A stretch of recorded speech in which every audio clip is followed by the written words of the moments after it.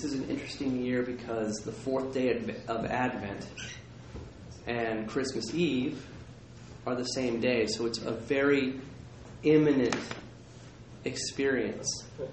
And we celebrate Jesus' coming in Advent. We celebrate his coming in history.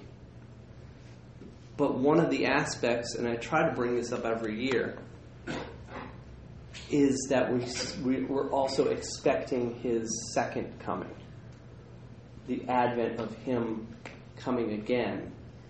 And what he did in history is such an important thing. We prepared for him to come. John said, prepare the way of the Lord. The song that we sing says, let every heart prepare him room. And he came. But then he came also to prepare us for his coming again, which I think is a really important thing. I'm in 1 Peter. It's a totally different verse than what we read, but it says here, and this is Peter talking to Christians who already believe. He says, therefore, prepare your minds for action, because Jesus is coming, and we need to prepare ourselves. Notice he says, prepare our minds. We tend to want to prepare our hearts. What do I love? I think it was Al Gore in the 2000 election. He misquoted the verse that says, where your treasure is, there your heart will be. So whatever you value, your heart is going to be there. He said, where your heart is, there is where your treasure is. Scripture says the heart is deceptively wicked. Our emotions, when we think emotionally, we tend to grasp onto what makes us feel good. And this doesn't necessarily make us feel good. It should give us a little bit of fear. When Jesus comes again, what is going to happen? Peter says in his second letter,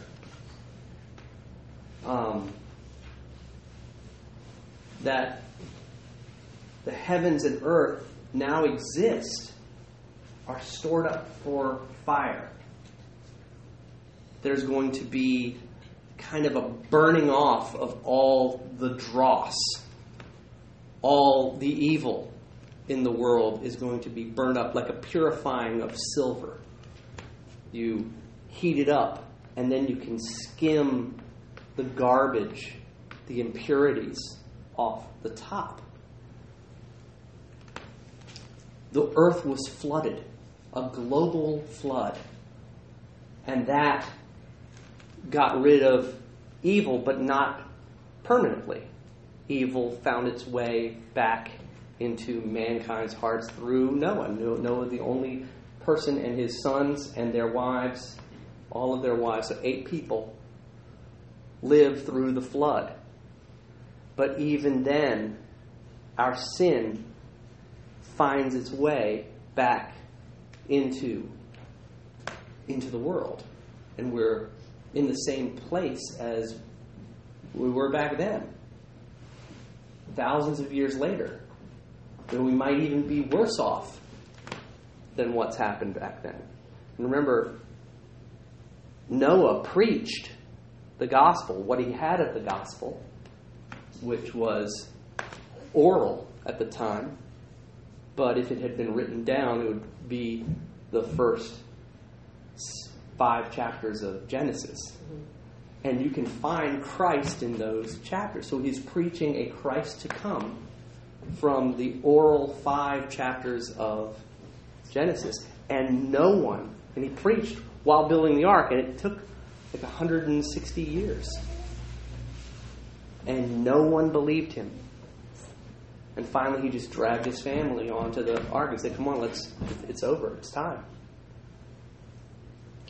So, preparing your heart is not necessarily the best thing to do, because our hearts are going to grasp onto idols. And when Christ comes, he's going to see into our hearts and see, what did you love?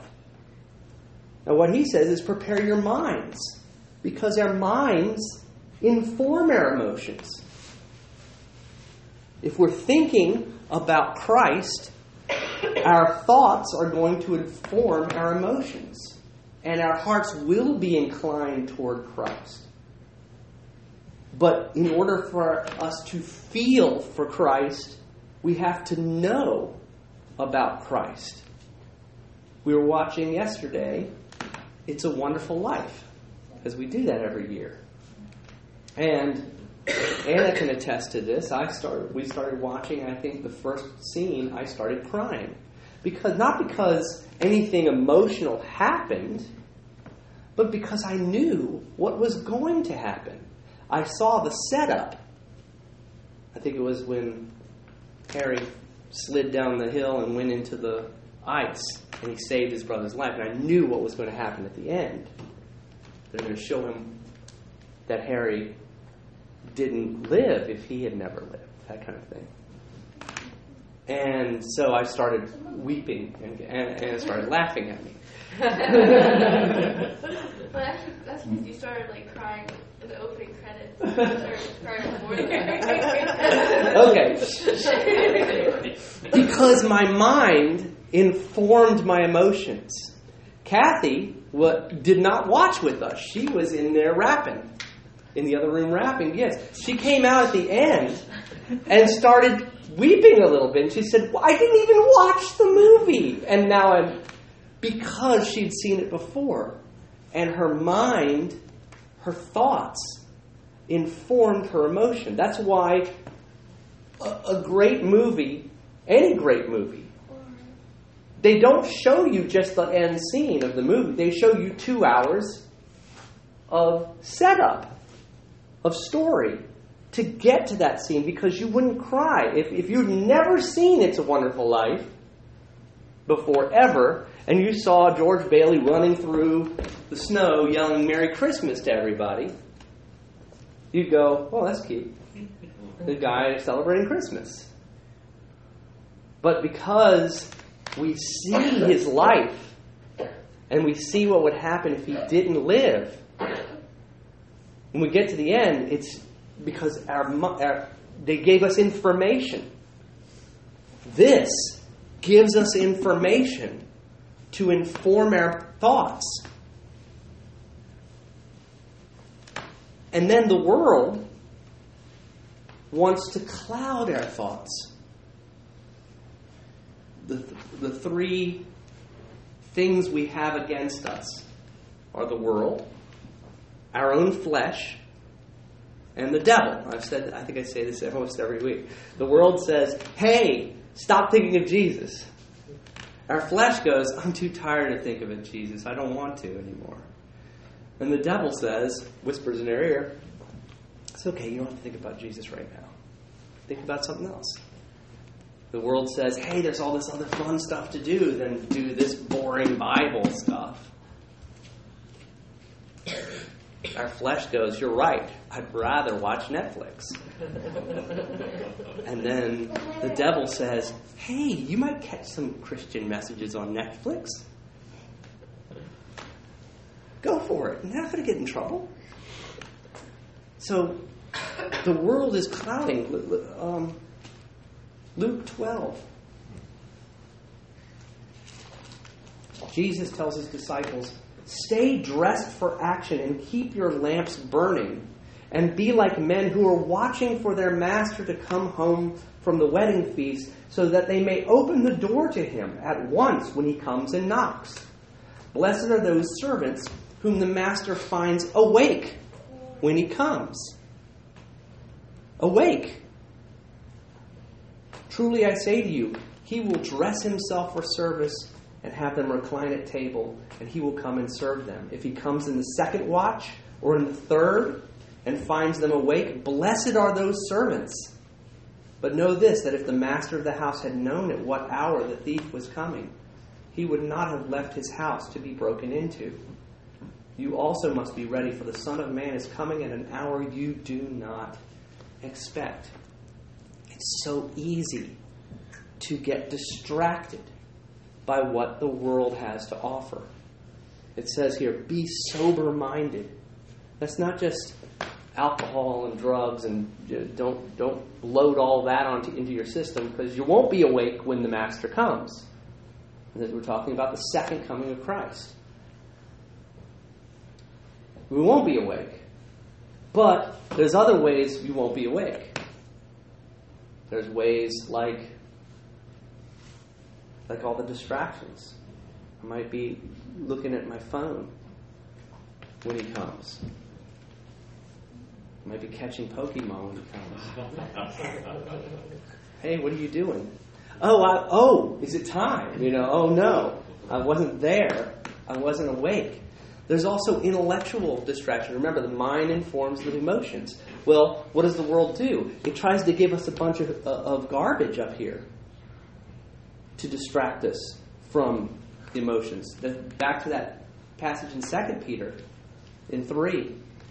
It says, this is so fascinating to me. I was sharing this with Kathy yesterday. This is so fascinating to me because we have this debate today in the science community. There are two. We're reading this with. I was reading this with Rose, either last year or even this year.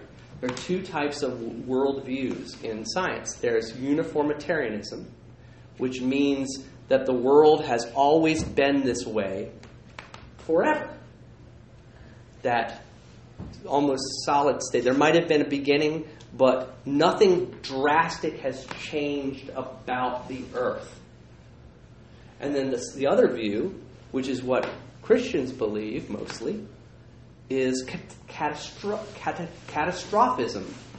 Catastrophism. No, catastrophism. And that means that things are different. But things did happen. Major natural catastrophes happen. Now, why is this important? Because if you don't think anything's ever happened in history, catastrophic, the coming of Christ again is a catastrophic thing. You're going to be less inclined to believe that a catastrophic thing is going to happen.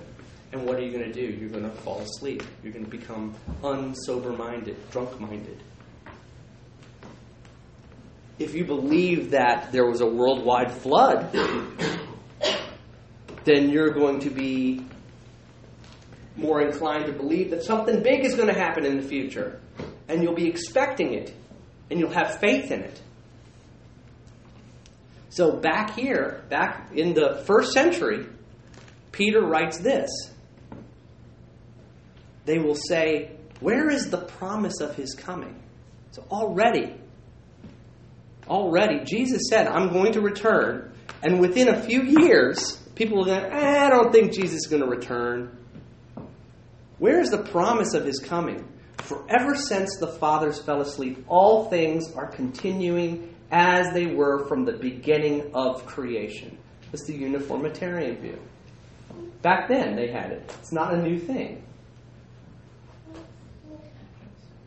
For they deliberately overlooked this fact that the heavens existed long ago, and the earth was formed out of water and through water by the word of God, and that by means of these the world that then existed was deluged with water and perished. That's the catastrophic view of creation, of life, of world. Boom, they're neglecting that this major event happened, that everybody knows to happen. Even today, if you go to other cultures, they all have a flood story. It's not because they took one myth and said, oh, I like this myth, let's incorporate it into ours. It's because it happened, and they all know it happened. Every culture on earth, remember what I said at the beginning, Noah preached on the first 6 chapters of Genesis, first 5 chapters of Genesis, because I think 6 is him. The first 5 chapters of Genesis, orally, was handed down from Adam to Noah, and he preached on those. Now, Tower of Babel, when all the people were united, and they all spoke the same language, and then God broke it all up and sent everybody to all the different locations and confused their language, they didn't understand anybody, they still had orally the first 11 chapters of Genesis. And that's why when you go to these cultures, no matter how primitive, no matter how isolated from the rest of humanity they have some weird corruption of the first 11 chapters of Genesis. They have a flood myth. It's not a myth. They have a flood story. They have different creation myths, but they all have some sort of element of Genesis in them. So they know in their hearts that it happened. But what the world does today, us modern sensible people, is we say, oh, that's all primitive and backwards. You don't need to... Here's what really is happening. We're scientists. Believe us. And most scientists don't believe in God. So their whole presuppositions are ignore this. This is not important. So, being sober-minded, not being confused by the world, set your hope fully on the grace that will be brought to you at the revelation of Jesus Christ. Jesus Christ is coming again. Put your hope in the grace that's going to happen. Because what happens when Jesus Christ comes again is called Judgment Day. And anyone who does not believe has to answer for their deeds. They have to stand before Jesus and say, and Jesus will show them everything that they've done to not love their neighbor, to not love God. One of the 2 great commandments, loving God, loving your neighbor. And he will show, here are all the ways you violated those commandments. What do you have to say for yourself? Now, grace means, what does grace mean? Grace means not getting what you deserve. Oh, even beyond that. Getting what you don't deserve. Karma, let's say, is what we sort of all live in a system of karma. You get what you deserve. Right? That's, if you don't believe in Christ, you're going to get what you deserve. Mercy is not getting what you deserve. And then grace is getting what you don't deserve. What don't we deserve? Everlasting life. And here's Jesus returning to give us everlasting life, which we don't deserve. So, when Peter says, set your hope fully on the grace that will be brought to you at the revelation of Jesus Christ, we're not going to have to stand in front of Jesus and answer for our deeds. Jesus says in John 5 that you bypass that part because all you have to do is stand in front of me and say, you know me, right? And Jesus says, yes, I know you. You put your faith in me on earth. And now I'm putting my grace in you here. You don't have to answer for your deeds. You get to skip that. And then finally this verse. He was foreknown before the foundation of the world. We read that in John 1. But was made manifest in the last times for the sake of you. Remember, he came to earth not just to fulfill that preparation that John the Baptist made for him, but he also makes a new preparation for us to expect his coming again. So, He was made manifest in these last times. We're living in the last times, which essentially started from the beginning of Christ to now.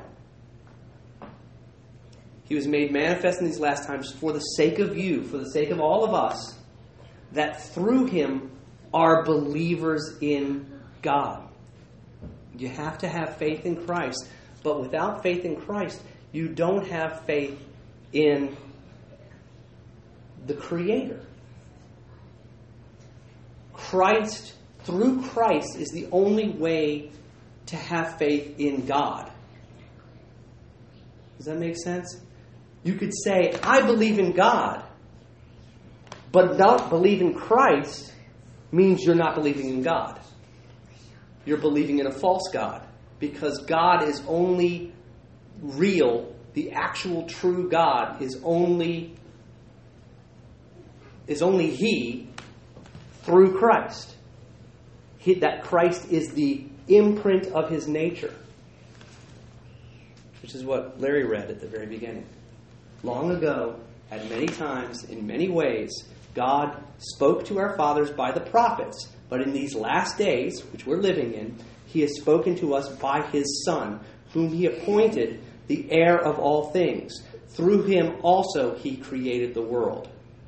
He is the radiance of the glory of God and the exact imprint of His nature.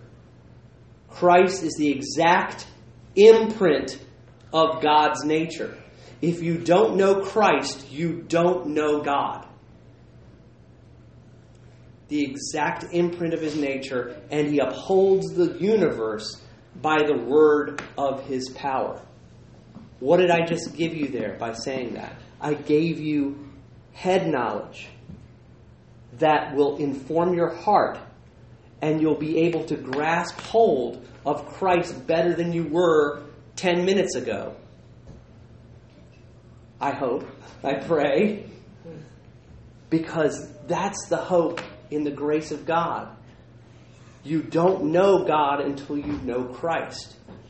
And to hear this informational text tell you that Christ is the exact imprint of God's nature helps you know Christ, know God better. And that's, as Christ says in John 17, knowledge of God is eternal life. You will attain eternal life through knowledge of God. And you don't know God unless you know Christ. That's why He came. And that's what we're expecting. So,